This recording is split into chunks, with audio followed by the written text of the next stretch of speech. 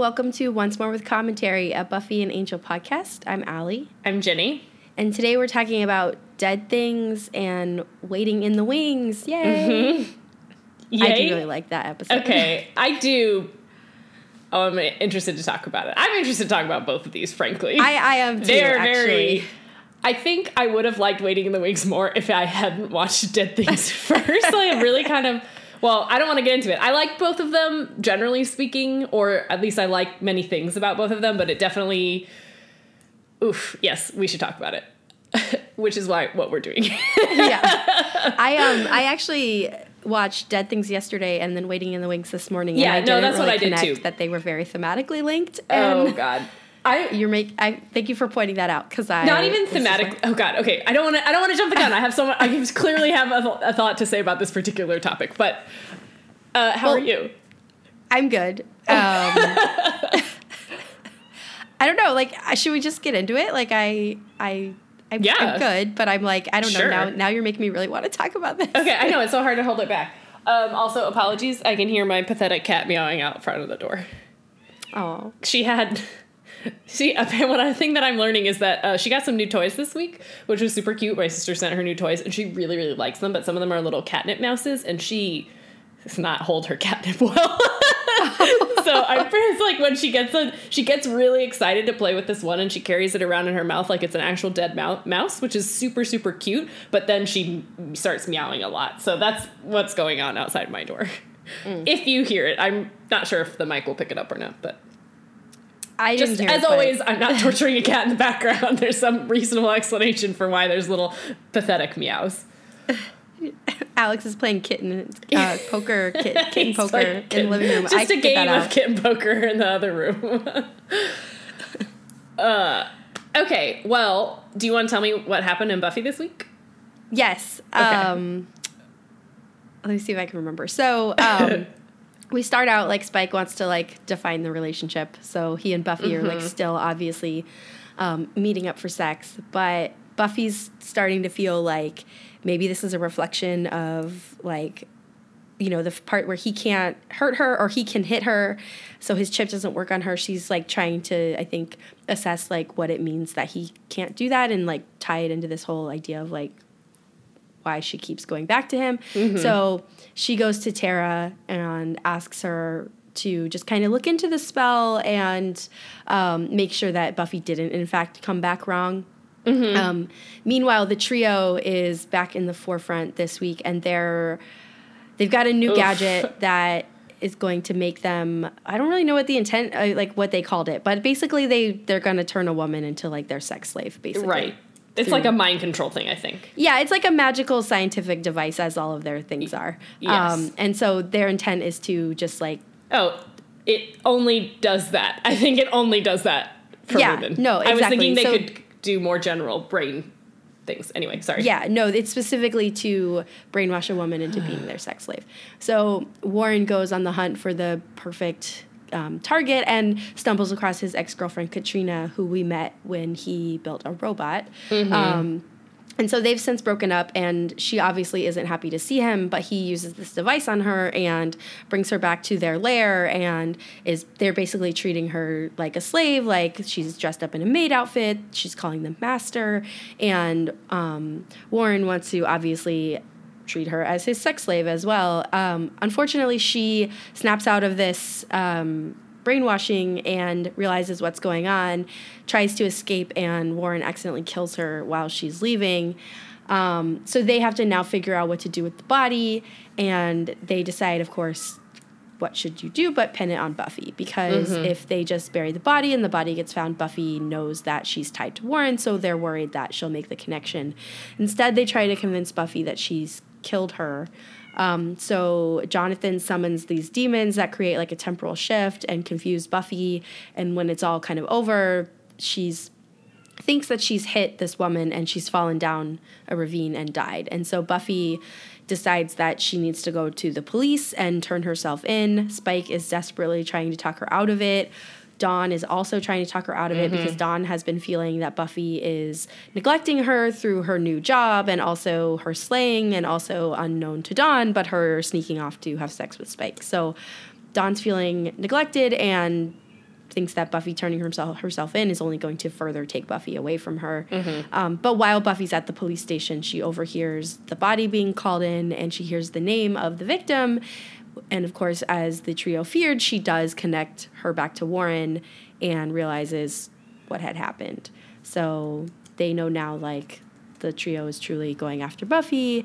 And also Tara investigates the spell and finds that Buffy is exactly the same as when she left, just slightly molecularly restructured, and that might be what's tripping Spike's chip not to work. But Buffy is upset at this, obviously, and confesses to Tara what's been going on and just tells her that, you know, she just really feels different and wants to know why. So kind of a heavy episode. It was, which I'm also interested to talk about. The thing that I needed to get off my chest is what this soured me on in the Angel episode, which was not necessarily the Angel episode's flaw or fault, was the sex scene dialogues, I just can't.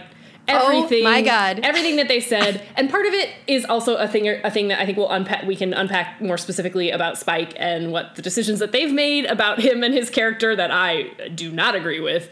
But just every word out of his mouth made me, like, just shudder, and everything that they said, other than their almost sweet interaction in the very, very beginning of the episode, like, that was fine. And then it just turns into something creepy, and then they just full throttle on the creep, you know, on the creep meter the rest of the episode, and I just was cringing the whole time. And so then going into between this episode and the Angel episode, had many times where I was just going like covering into my the ears. Angel episode, I was like, we gotta stop. We have to stop doing this.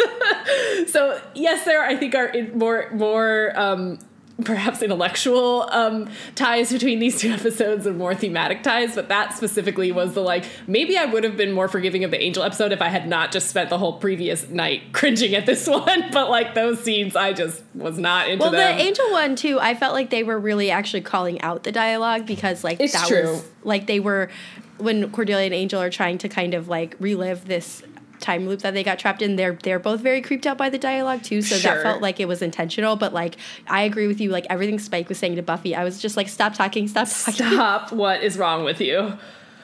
Oh, okay, so I guess that said, I don't know how I feel ultimately about not just this episode, but the last couple, or maybe just kind of this mid-season season 6 stuff.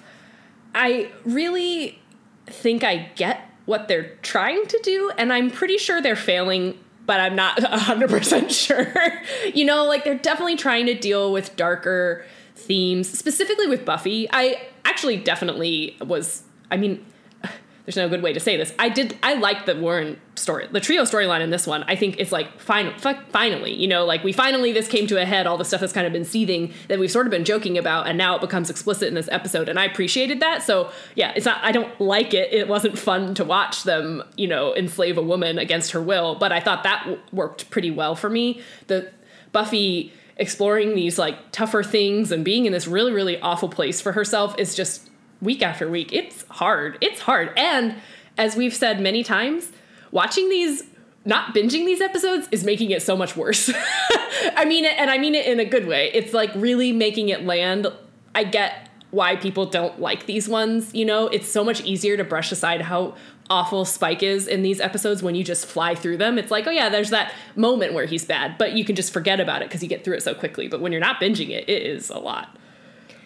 Yeah, sorry, Spike that was is a lot. Really not doing anything, like, because he wants to somehow, he's thinking that, like, repeated exposure is going to, like, have Buffy fall in love with him somehow. Like, you see at the beginning of the episode, like, he really wants to define what they're doing. Like, he's saying, what is this to you? Like, you know, Spike is in love with Buffy in his own twisted way. Buffy, though, as it becomes very clear in her conversation with Tara at the end of this episode, is still spiraling in this, you know, void, essentially, where she, and I really do think it's kind of like this. I mean, I agree with you. It is hard to watch. It's not fun to watch, but it's kind of a great allegory for something like depression that is neither fun to live through nor for the people around you. Fair. Like, it's kind of like, you know, just stop, but, like, you can't. And so I think her, like her trying to pin some mystical reasoning onto this is her last ditch effort before she has to acknowledge that, like, why She's do I just feel this bad. way? Why Yeah. can't I feel anything? Why is the only time I feel anything with Spike? And it's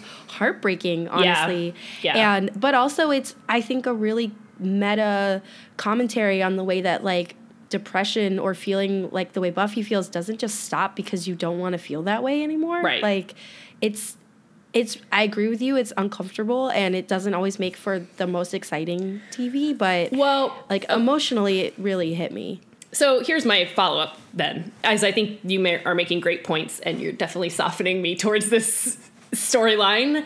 I think then where ultimately the breakdown still is, and again, I'm not saying I don't like any of this, I just think it doesn't gel the way some earlier themes in Buffy seasons do, where they are kind of telling these bigger stories, but also doing these little things. I think why this one doesn't always work for me is because they have to really pretzel these characters into the situations. And sometimes like I think the story for them, the writers, creators or whatever, maybe doesn't work as well if Spike is just being his late season 5 self.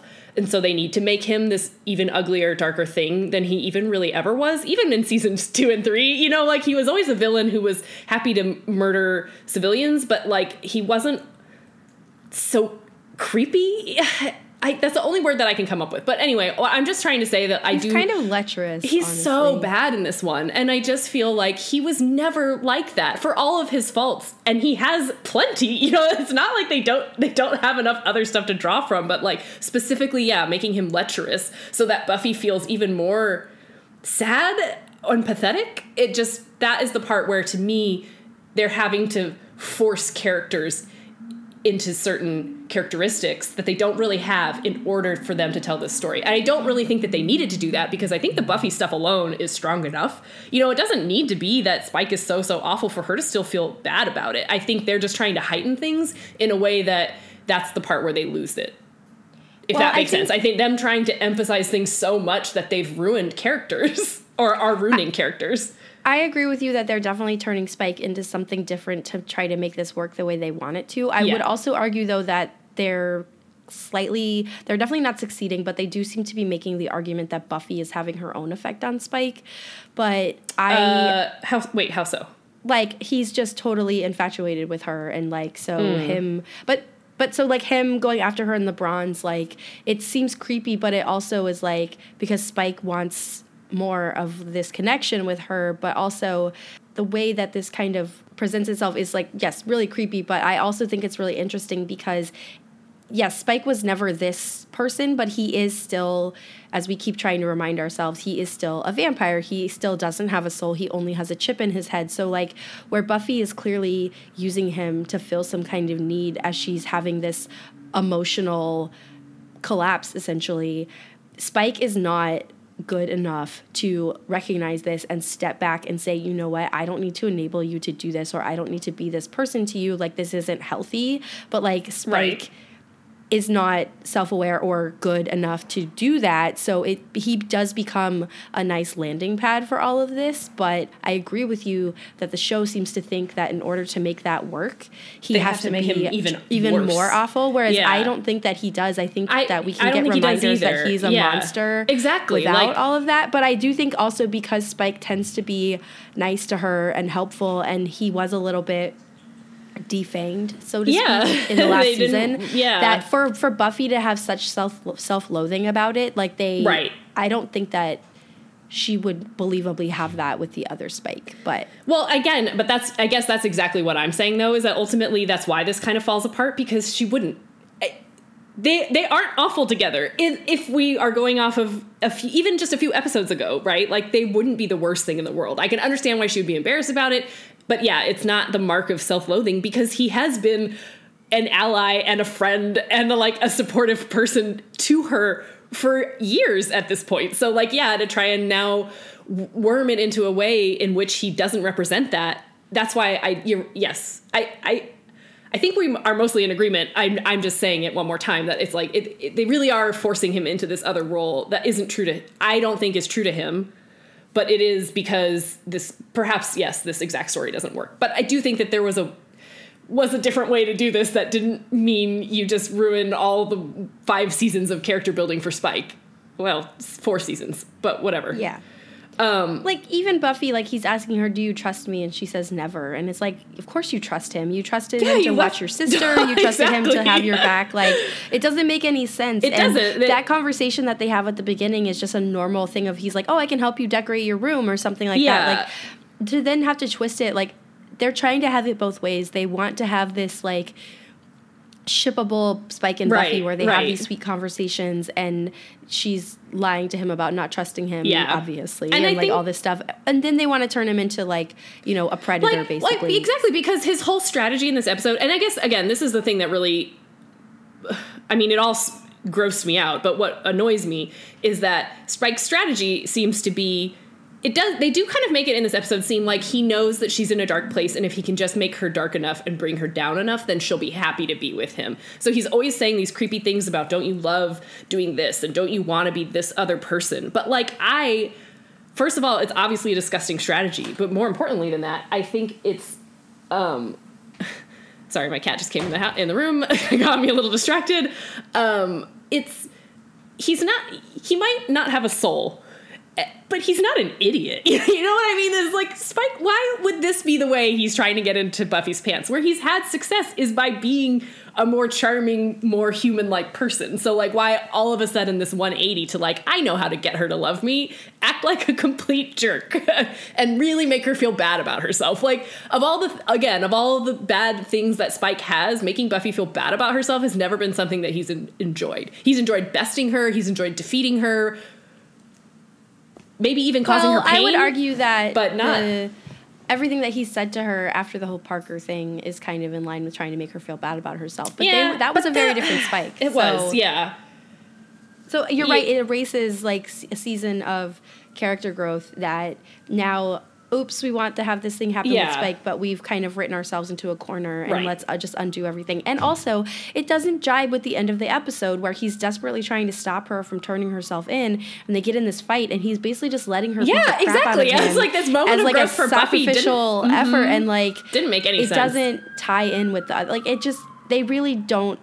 Agreed. They're not being consistent, and it's a confusing experience to watch, and it also kind of, I think, undercuts the storyline quite a bit. It does. And I wonder, just my passing thought, I do wonder would it have been enough? Because what I like about Spike in this episode, oh God, that's really not the sentence I mean, but you'll just have to go with me. What I liked about the Spike stuff in this episode, or what I think could have worked, is there is this whole thing where Buffy thinks she's murdered a woman and is really struggling with how she's going to deal with that. And Spike's immediate reaction is, don't worry, I'll just hide the body. And I think that is that's a good reminder of who Spike is. He doesn't care about this person. He's happy to do the dirty work and to not even think twice about it. So I wonder if, like, they could have just gone a little harder with something more like that, you know, like reminders that he is okay with killing people, reminders that he doesn't really care about people who aren't Buffy or immediately related to her.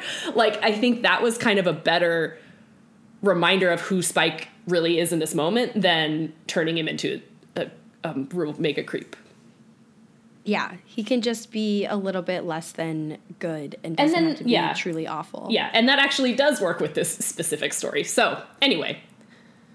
Okay, so that all out of the way, I do want to talk about Warren and the trio. And this whole storyline, I thought it was fantastic. It's good, right? Because like you were saying, all of their misogynistic tendencies and urges have been not even under the surface. It's been explicit for us because we're watching in a 2019 lens. I do wonder how explicit it was in, agreed, 2003 or whenever this first aired. But they make all of it explicit in this episode. I mean, Katrina uses the word rape. Yes, exactly. And I was thank God someone said it because everything that they've been trying to do the entire time is verging on that, and this is the threshold. And I think it is so interesting because Jonathan and Andrew are so gung-ho to go along up to this line, but the murder is the thing that really hits them but I think what it is, and we could talk about the specifics of it, but I do think what really struck me is, like, they know what murder is, but they aren't truly Right. aware what rape is. That's a because great the moment point. she yells at them that They're this is rape, and she surprised. says it with such conviction and God, force that yes. the look on Jonathan's face Yeah. was like, he was actually surprised. Like, I agree. He wasn't like, I don't care. He literally looked like it had never occurred to him that what they were Right. doing was rape, because I their totally idea of agree. rape is like dragging a Dark woman down a back alley, alley yeah. and like forcing yourself on her. But like, this Not is why taking away her will conversations about magically. consent Totally, and everything are so totally. important, because Totally. this is a non-consensual And that- non-violent situation that is rape. And that is such a 2019 storyline. Yes. I am thinking of this week's episode of The Bold Type. I don't know if you watched it. I haven't. Which is it's a much more modern, and not much more modern, but it's just kind of another way to be reminded that, like, yes, this is a conversation that we're still having about kind of where those lines are. And even if something isn't rape, how frequent it is that women just get put in situations where they feel so uncomfortable that they don't say no. I don't know. I guess I'm just saying this is still felt perhaps a little bit like, yeah, this was a great episode for 2002. I looked up the year. This is 2002.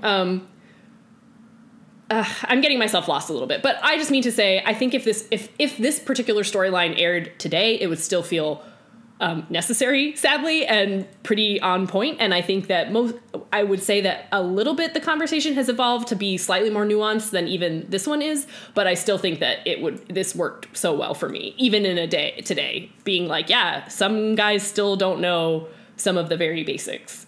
And it's a conversation worth having. And it was so tragic in a way for I keep saying Warren, Jonathan and Andrew, because it clearly, or maybe even Warren, but like, no, not it Warren. Could clearly never, no, I mean, but like, especially for Jonathan and Andrew, because they had never even considered the idea for this, that they might be committing a true like crime. Right. That when they do get roped into the murder and then they feel, or they're trying to show this bravado about it of like, oh yeah, we did get away with murder. Like, you know, for them, supervillainy was just like money and chicks, but like, Right.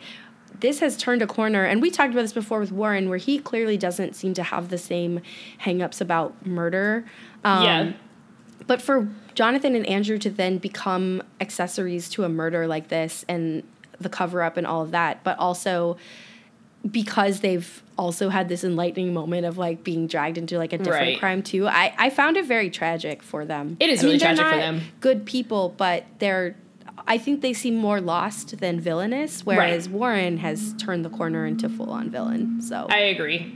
And because you kind of brought this up, and this is definitely one of my notes, like, how awesome is Katrina in this episode, though? Like, Yes. It's so sad and upsetting what happens to her, but I loved her every reaction from the very beginning, from Warren approaching her to her in the bar, her immediately shutting him down. Like, she is so confident, and, like, she is so sure of herself and who these nitwits are that she never hesitates to say anything. And even this whole time that he has her under this spell, under this charm, or whatever it is, under the science charm, sure. You know, once she breaks out of it, her immediate reaction is to fight back. And I'm not saying that that's the only appropriate reaction or anything, but she just really, and yes, to your point, like that moment where she says out loud, like, oh, that's not what this is rape. Like the way she delivers it, that she has the guts to say that to them, and that she immediately knows and identifies everything about that. I really, really liked her. And I mean, yeah, so upsetting then what happens to her. But like, it also really, really reminded me of that very bad, sorry, try not to curse, that really bad episode of Angel, where like almost this exact storyline plays out and everyone just kind of moves along with it at the end. And I was like, what we really needed was for somebody to throw these words out there. And it's like so ugly and upsetting to hear it, but like so necessary. Yes. Katrina was the hero. Yeah. She was, and you know what I find so interesting about her situation and ironic is that she broke up with Warren because he was trying to do this exact scenario before, but with a robot. Right. But this time he's decided to move on to doing this with a human, and tragically she becomes the human. But I mean, she recognized even with a robot that was wrong Upsetting. and disgusting. Yeah. But that, you know, that she then becomes the human who falls victim to this. Like Warren's evolution. Really, she gets caught up in that, and it's really tragic. And like, you know, I mean, even Warren, I think for a split second, does feel kind of bad, like where he tries to say, oh, her neck, and, you know, Jonathan and Andrew are like, she's no, dead. It wasn't her neck. Like, he just straight up killed her. But, like, that Katrina, like, has recognized this, tried to remove herself from this situation, and still gets caught up with it. It's so tragic. It is. But yeah, she is fantastic. Yeah. I mean, again, not that we need more reminders of Warren's it's not just that he's a villain, he is just it's so hard to describe him by not using words that are a little more inappropriate, Allie. It's hard.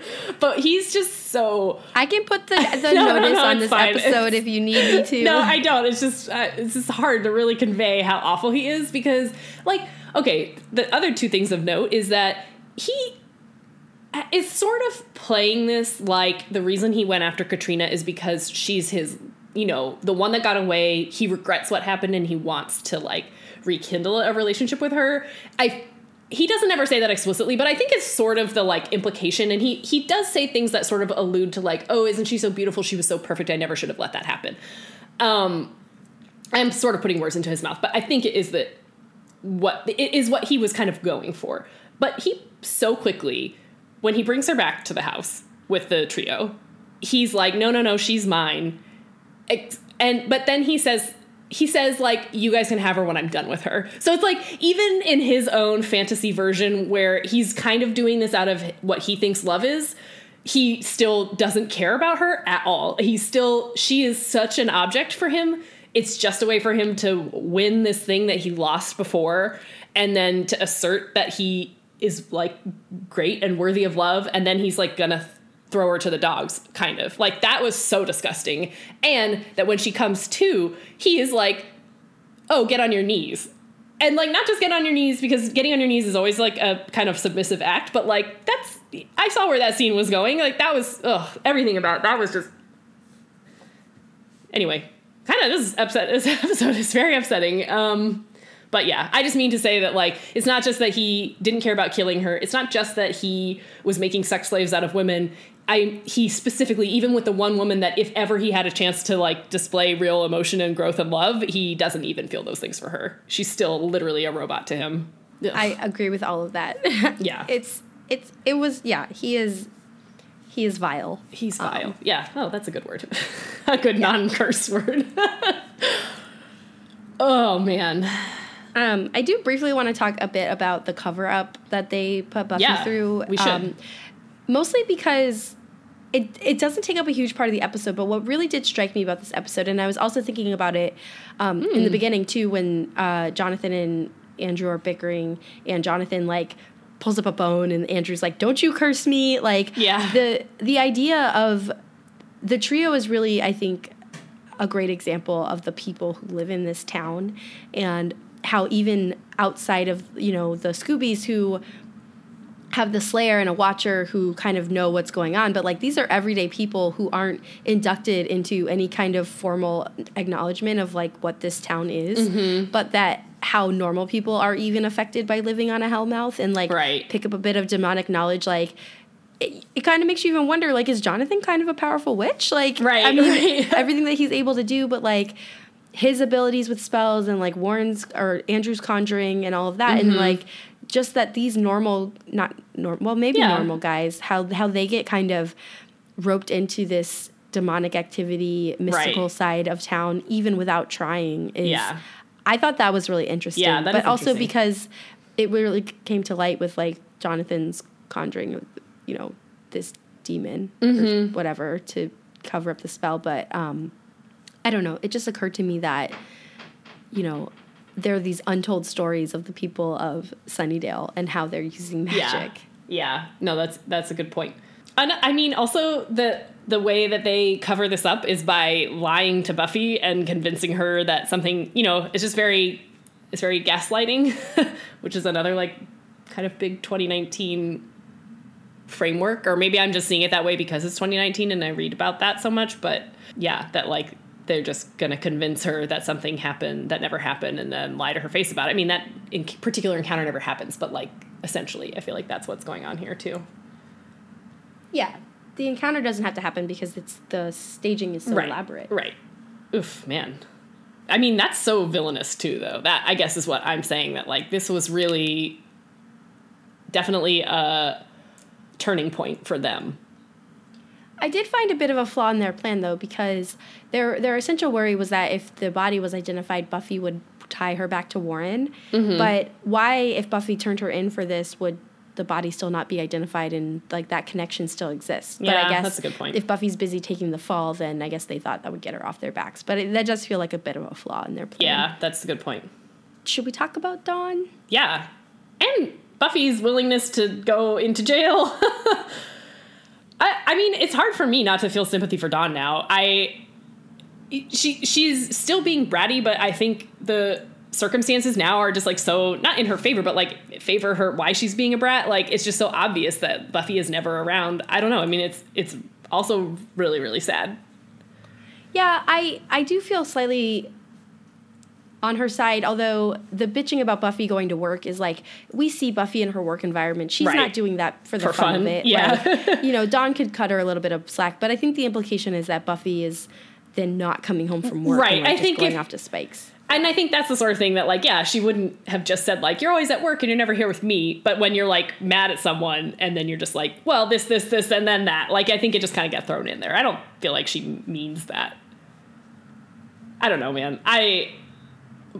Buffy is failing so badly in this realm that it's hard for me to see anything other than that. Even if Dawn is being kind of petulant about it, I think she has every right to be. I mean, like, she doesn't have anyone else in her life. The one person who's supposed to be there, who she thought she lost forever, comes back and still doesn't ever want to be around her. Like, I don't know how you aren't totally gutted by that as a person. Yeah, and has no visible interest in your life. Yeah. And the only time she comes to talk to you is to tell you, sorry, I'm going to jail. Good luck. I don't really think this is a flaw in the episode, but I do think it is a flaw in Buffy, as many things are this season, that, I mean, even just in the last episode, we saw how quick Buffy is to jump to supernatural explanations for everyday phenomena. And I feel like in this particular case, I suspect it's just because she's so downtrodden already in this episode that, like, she doesn't even look for another answer. I think it's clear that, like, she's experienced this kind of dissociative time lapse before. She knows that the trio exists and that her immediate reaction to thinking that she's killed someone in really mysterious circumstances is to just accept it. And I think especially it grates me because she has Dawn to look after now, where it's like, you're not just taking the fall, it's really your responsibility to make sure that this is even what happened before you take her only guardian away. So I don't really think it's a flaw in the episode. I think it is consistent with kind of how they're trying to pose Buffy, but I just think it's worth noting. Like, she's got particularly bad logic in this. She's always willing to look for some other explanation except this one time when it probably really matters. Yeah, like her I agree with you. It's a bit odd, like her immediate acceptance of like, oh my God, I killed someone, and not to question the circumstances at all. When they were really mysterious. It's not like Ted, where that is like pretty clear cut, like you push a guy down the stairs and then he died. Like, this was like so strange. No, and she only is questioning the circumstances after she hears the name. Right. And she's like, oh, I've been framed. And then Anya explains. But like, had she just gone to Anya and talked about her experience, Anya probably could have told her, oh, this thing happened. And then, yeah, I agree with you. Like her willingness to just accept it and go. But like, maybe in some way, like that speaks to her emotional state. Exactly. She's like, it does. Yeah. Okay, fine. I just give up and go to prison. I definitely think that's what they're going for. And I think it mostly is consistent, unlike everything else that we talked about being inconsistent. I do feel I get it. But yeah, still noteworthy, I guess. I do like that Buffy goes to Tara. Yes, I was just going to say, Tara remains the all-star.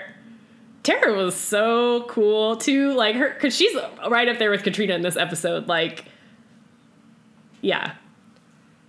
I think Tara's the best person that Buffy could tell about what's going on with Spike, because Tara's obviously a bit shocked, but she's never judgmental. Mm-hmm. And so she doesn't try to tell Buffy, like, oh my God. She's just like, oh, okay. And then, she handles is there it when Buffy so tried to, well. And Buffy doesn't understand her accepting reaction and all of that, or doesn't, think she deserves it. But I was like, oh my God, Tara is just I know, Tara, God, Tara's so good.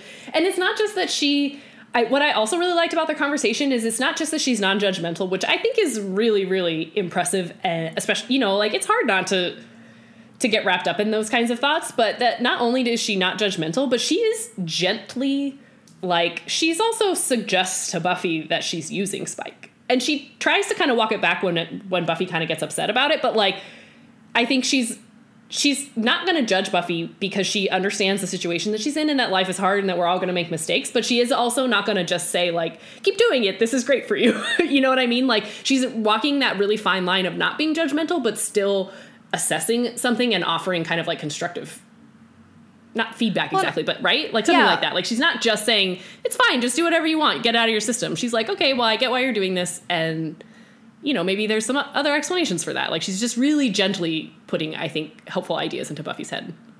Yeah, I think that's a great point, because I think, you know, like Buffy, the way Buffy frames it is like, why do I let him do these things to me? And Tara very gently is kind of like, well, you know, you do seem to be in control of this. Yeah, you're participating. Yeah, and you're using this because you need it, but like it's not, you're not just lying there helplessly and letting him do things. Right. So, but yeah, man, Tara, ugh, A+. Yeah, I do really think, like, I think I said this before, but like Buffy's trying to pin her need for Spike on a spell. Oh yeah, you know, because I did want to talk about better. that. Yeah. It's like such a great example of, I mean, it's the opposite of what she does with the body, right? It's like her immediately trying to like pick a supernatural reason for her letting this happen, and I like, it's just her last ditch effort to be like, oh, this isn't me because I must have come back wrong, and you know. No, totally. She's just depressed. She is really depressed. Yeah. That's everything I have. Yeah. I did want to note, there was one moment in the episode where there's like a song that was playing over. Oh, it was so weird. Yeah. Was that James Marsters singing? Oh, I don't know. It kind of sounded like him. So I was just wondering. I didn't bother. Oh, I hated that. That was another moment. I didn't listen because I was actively trying to shut my ears. Because I thought it was a really bad playover. All right, well, why don't you tell us about Waiting in the Wings? Okay. All right, so on to Angel. So, yeah, Angel gets everybody tickets to the ballet in this episode because the faux Baryshnikov ballet, or whatever they call it, Biliknikov. Oh, Bolshoi. Yeah, sorry, Baryshnikov is the dancer, but Bolshoi ballet is in LA, and they're like, you know, the premier Russian ballet, so he thinks this is a great opportunity. He was supposed to get tickets or something else. It's really neither here nor there. But so essentially he is going to take the whole gang out for a night where they get to get dressed up and, you know, do something sophisticated and just kind of do something nice and different for them.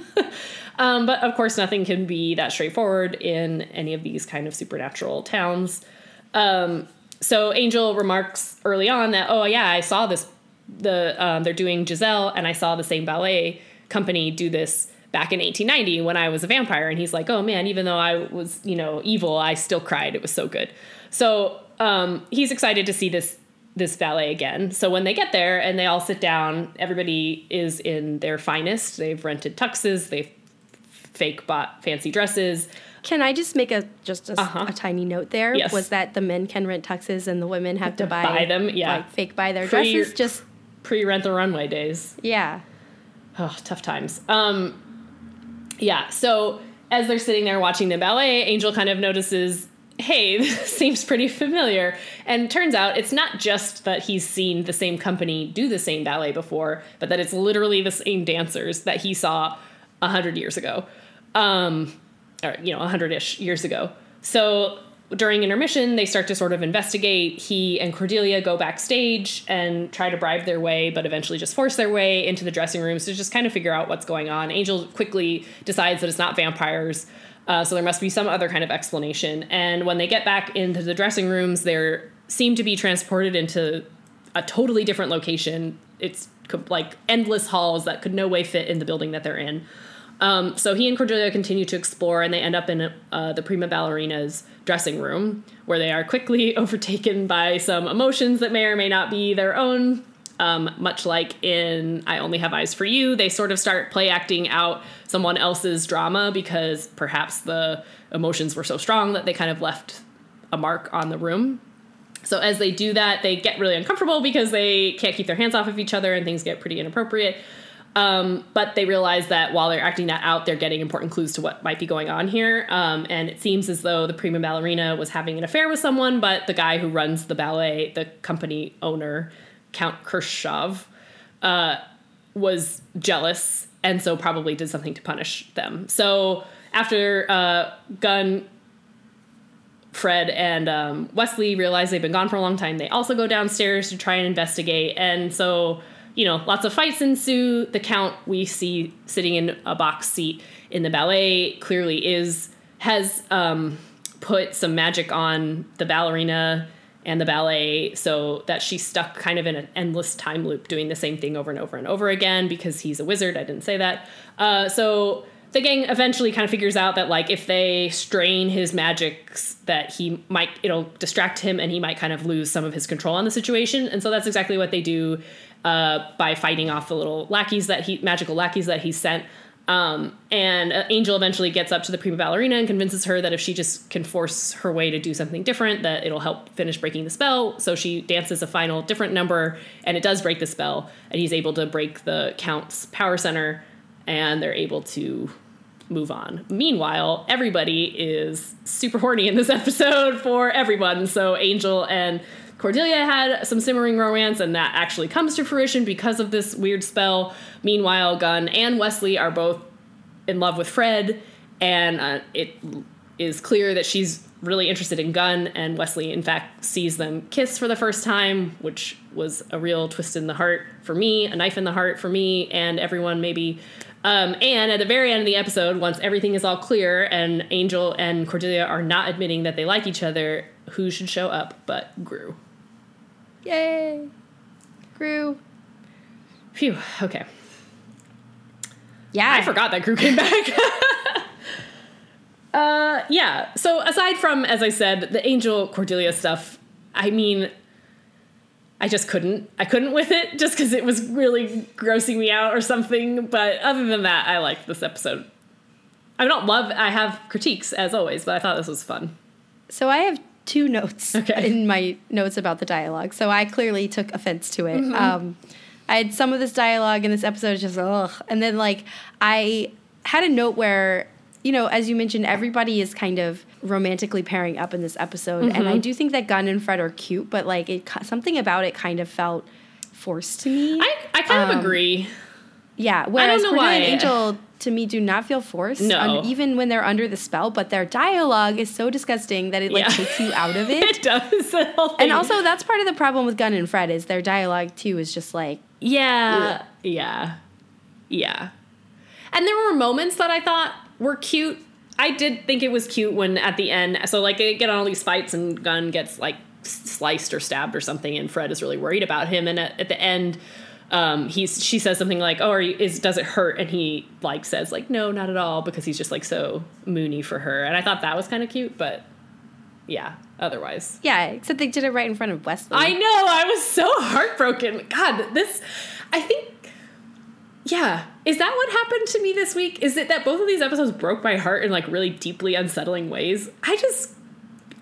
The Wesley stuff, I'm having some unidentifiable emotions about it. It just really, really guts me.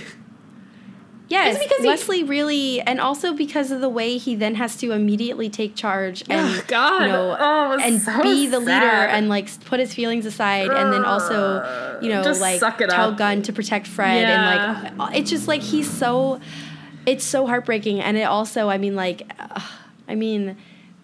think totally informs, like, his arc in the rest of the season. That's the stuff that I don't remember it that well, other than a lingering suspicion that things are never really going to quite work out for Wesley. I don't think I can look forward to that moment when he finally gets anything that he's ever wanted, really. And I think that's part of why it's just so upsetting to see it happen, because now it's just like I'm watching it in slow motion.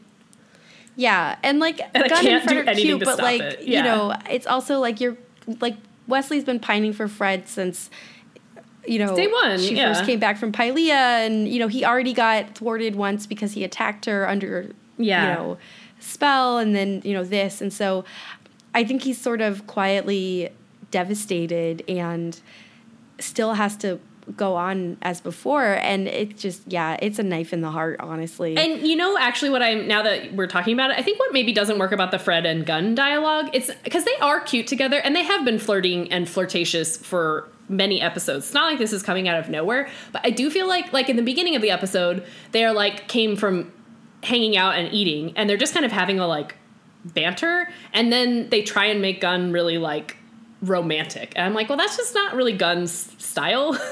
I think that's maybe why it doesn't totally work. It doesn't really feel organic to how they've been interacting this whole time. Like, no, I agree. Like him, he was fun saying like, and jokey with look her. Look at my reward. Like, look at Fred in this dress. Like, all of that, none of that feels like Gunn. Yeah, that's just not how he acts. And when they, let him be a little more himself, he's so much more charming, and also, it would feel more natural. Do people really get that dressed up for the ballet? I mean, not these days.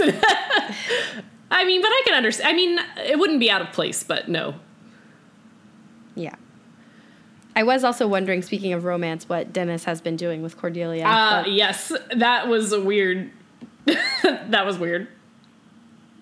She's been making out with a ghost or something. Ugh. A little creepy. I don't think she's been making out with him. I know. I can't say it. Yeah, that dialogue, I know we keep talking about it, but that scene with Cordelia and Angel was explicit. Like, it was explicit. And I was like, this show aired at 9 p.m. on, basic cable network. Like, yeah. So I guess here's my other gripe, and this is not really sometimes I have gripes that are like, this was a bad episode because of these things that they did. And sometimes I have just personal gripes because they didn't do what I wanted them to do, which isn't really the same thing. So this isn't really a critique of the episode, but boy, oh boy, do they also toy with our hearts and emotions, because it's not just that Gru comes back at the end of this episode to be this like obvious, obstacle between Angel and Cordelia finally getting together. That's like tried and true television. Oh, right before they get together, something has to happen to drive them apart. And that is annoying to me because I've seen it a lot, but it's fine. I can live with it. But that in the same episode, it's also, they do get together, except none of it counts, and they still can't admit to each other even the slightest bit of attraction. It was just like, I wanted to squeeze them both and just, can we just move this story along? Stop stalling. I just mean to say it was like double dirty that not only does somebody else come in here at the last minute, but they do even get together, and that whole thing is tainted and doesn't even work. Yeah, whereas I think like the Wrench and Wesley's attraction for Fred feels normal, organic in a way, as like it just feels like they're bringing Gruselag back for the exactly to just have an obstacle. Although I do think their choice is really interesting because we never did really finish the story between Cordelia and Gruselag, so I like that you keep using his formal name and I keep calling him Gru. Okay, but I do think that it's an interesting choice, and like I forgive them a little bit for that. But there is something about it that just feels like, one more thing. It's so many strings, so many obvious strings happening. You can see the gears turning, and it's that's not fun. Yeah, I agree. Okay, so anyway, but otherwise. What did you like about this episode? Is it that you love Giselle or that you love ballet?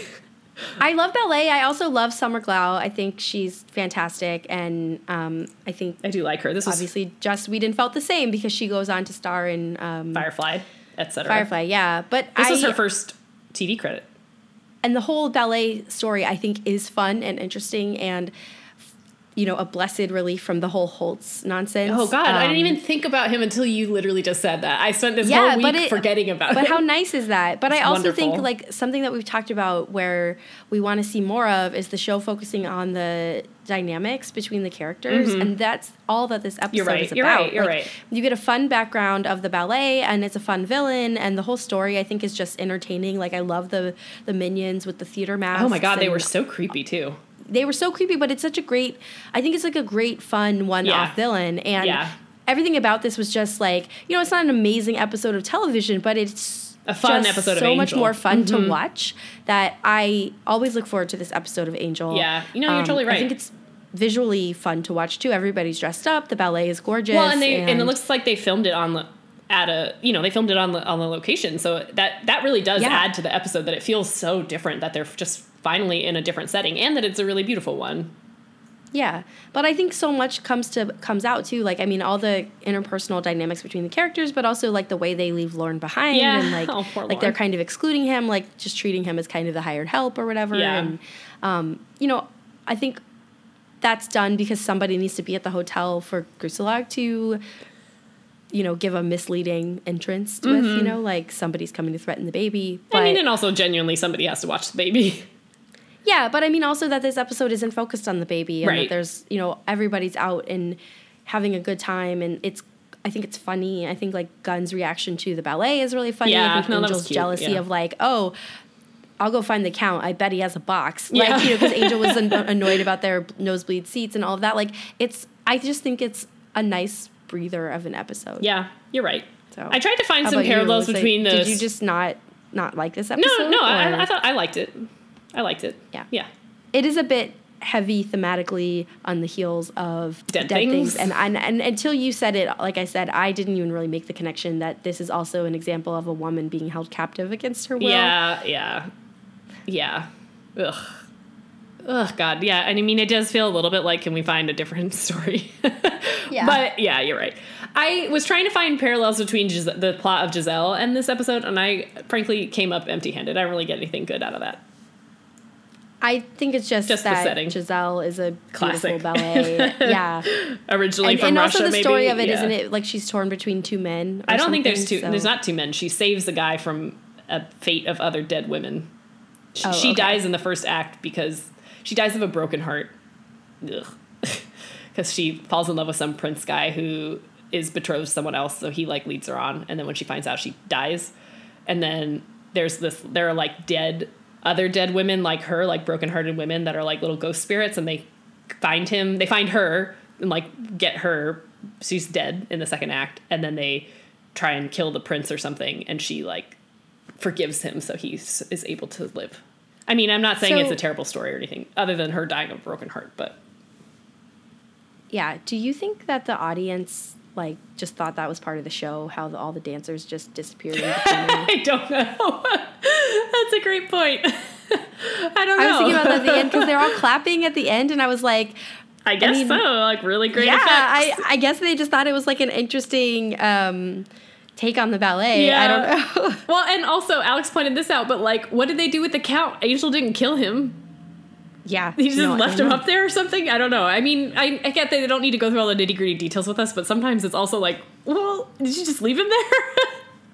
I kind of thought he would disappear the way that she did, but he was not exactly under the same spell, so hard to say. I don't think he was under the spell. He was controlling the spell. But maybe without his power center, he couldn't maintain whatever magic was Yeah. clearly keeping him alive for a century, so I don't know. But They didn't really explain it. They also didn't really explain, like, because she's kind of watching a version of herself dance. So, yeah, like, that was weird too. how did she replace that person? And then also, like, where did she go? Because she seemed to be more corporeal when Angel was talking to her. So Yeah, it's a great that's all question. very, there's some like loopholes in here, But yeah, or story gaps, but plot holes is what I'm trying yes. to say. It's sort of a type of loophole. Yeah. But I really, like, I was just happy to sit down and enjoy an episode. I was actually really mad because I was really looking forward to watching it last night, and my internet wasn't really behaving. And I was just like, I want to watch this episode. Okay, so next time, what do we got on deck? Older and Far Away. Ooh, yeah. I don't remember exactly which one that is. Okay. Oh, okay. I just cheated. Okay, great. And then an episode called Couplet for Angel, which will clearly Couplet. feature the Gruselog because he's there now. All right, now I have to cheat. Couplet I don't know about, but the other one I... Okay. Yeah, I have no knowledge of the Angel one, although I suspect, yes, Gruselog and God Help Us probably more Holtz. So Yeah. Yay. Oh my God! Sorry, just really quickly before we get up, you mentioned Lorne, and I just wanted to say that I really liked him in this episode, especially his little lullaby, where he was just singing about how sad he was that everybody left him behind. I just really liked that. I thought it was really funny. Also that he's there to, like, read Angel and tell Angel about his feelings for Cordelia. True. And I do love how everybody it's kind of the opposite of what Buffy's doing with Spike, how, like, everybody's trying to convince Angel that he should be with Cordelia because she has become this, like, amazing woman. And, you know, really changed and all of that. And I was like, yeah, Cordelia is amazing. She is amazing. Like, everyone should be recognizing that fact. Totally. Yeah. Okay, so do you have any pop culture for us this week? I do. I finally hopped on the Killing Eve bandwagon. Oh. And I liked it quite a bit. My friend came over last week and we started watching it, and I would say my takeaway, I think my friend even told me this before we started watching, I wish I had binged it. I wish I had more binged it than I did. This is not that many episodes. It's like 6 or 8 episodes.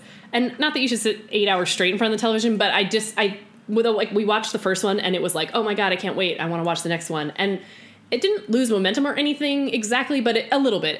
It works really well on the heels of one another. So I'm just saying, sometimes you watch things and you're like, oh, I wish I hadn't binged that. But this one was the opposite. I wish I had watched it in like 2 or 3 chunks instead of like one. It took me a second to get through it. But I did like it. There was one that, again, this week has been a big week of me feeling just like really, really deeply grossed out by things. And it's really good at not being that graphic, but a lot of people die. The premise vaguely is that Sandra Oh plays this like British investigator who believes there's a female serial killer killing important people around the world. And of course there is, and that's Eve. And she is a super deadly assassin. So she murders a lot of people. A lot of people die. But only one episode really, really squicked me out. But anyway, but I did like it. I think it's very, very interesting. Yeah, I haven't started they just started the second season. I think I'm going to wait until per my earlier comment, I think I'm going to wait for it all to be out and then try and go through it quickly. Yeah, I've heard good things about it. Just, I don't think I need another show. Yeah. Okay, well, what have you got? I have nothing today, although this week I think is going to be big for pop culture. Like, obviously tonight is the big battle episode of Game of Thrones as we're recording. And then, obviously, I'm going to go see Avengers. Oh, yeah. At some point this week as well. I haven't seen that yet, but so maybe I'll have some more to talk about next week. I'm really behind on both of those. So. You're behind on Avengers? Yeah, I haven't seen... Oh, you mean like you didn't see the last one? I haven't seen anything since Black Panther. And I've missed a lot of stuff in between there. I don't keep up. Yeah, I'm not sure how much you really need to know all of that to, like, watch the movie, but you definitely, if you haven't seen the first Avengers of this 2-parter, then it's not going to make a lot of sense. Mm-hmm. I am excited to see how it all, like, this is the 10-year phase of the Marvel, like, MCU coming to an end. It's interesting. I'm curious to see how they stick the landing. I saw both Brie Larson and what's-her-face, Black Widow, my God, Scarlett Johansson, wear jewelry that evoked the gauntlet on the red carpet, and I thought that was fun. Yes, that was kind of cool. A+ way to dress yourself when you have to do a million red carpet things. Yeah. But otherwise I don't really have anything today to talk about. Okay. Okay, so what team are you on? Team Katrina. Oh, yeah, absolutely. Yeah. Way to go. Yeah. There's no competition. Well, Tara, but... No, but I mean, even then, like, I think Katrina edges her out. Okay. Yeah, because Tara didn't have to stand up to the trio. That's true. It's true. I mean, Katrina died, but, Yeah. Team Katrina, only chance. Okay. All right. Yeah. Well, I'll talk to you next time about those other 2 episodes that you mentioned that I've already forgotten. All right. I'll talk to you next week. Bye. Once More with Commentary is produced by me, Allie. And me, Ginny. Our theme music is from the album Rockingham by Nerf Herder. And our podcast logo is by Ryan Cooney. You can email us at scoobies@oncemorewithcommentary.com with any feedback, questions, comments that you have, and find us on Twitter and Instagram at OMWC Podcast. You can also find our most recent episodes and any show notes at oncemorewithcommentary.com.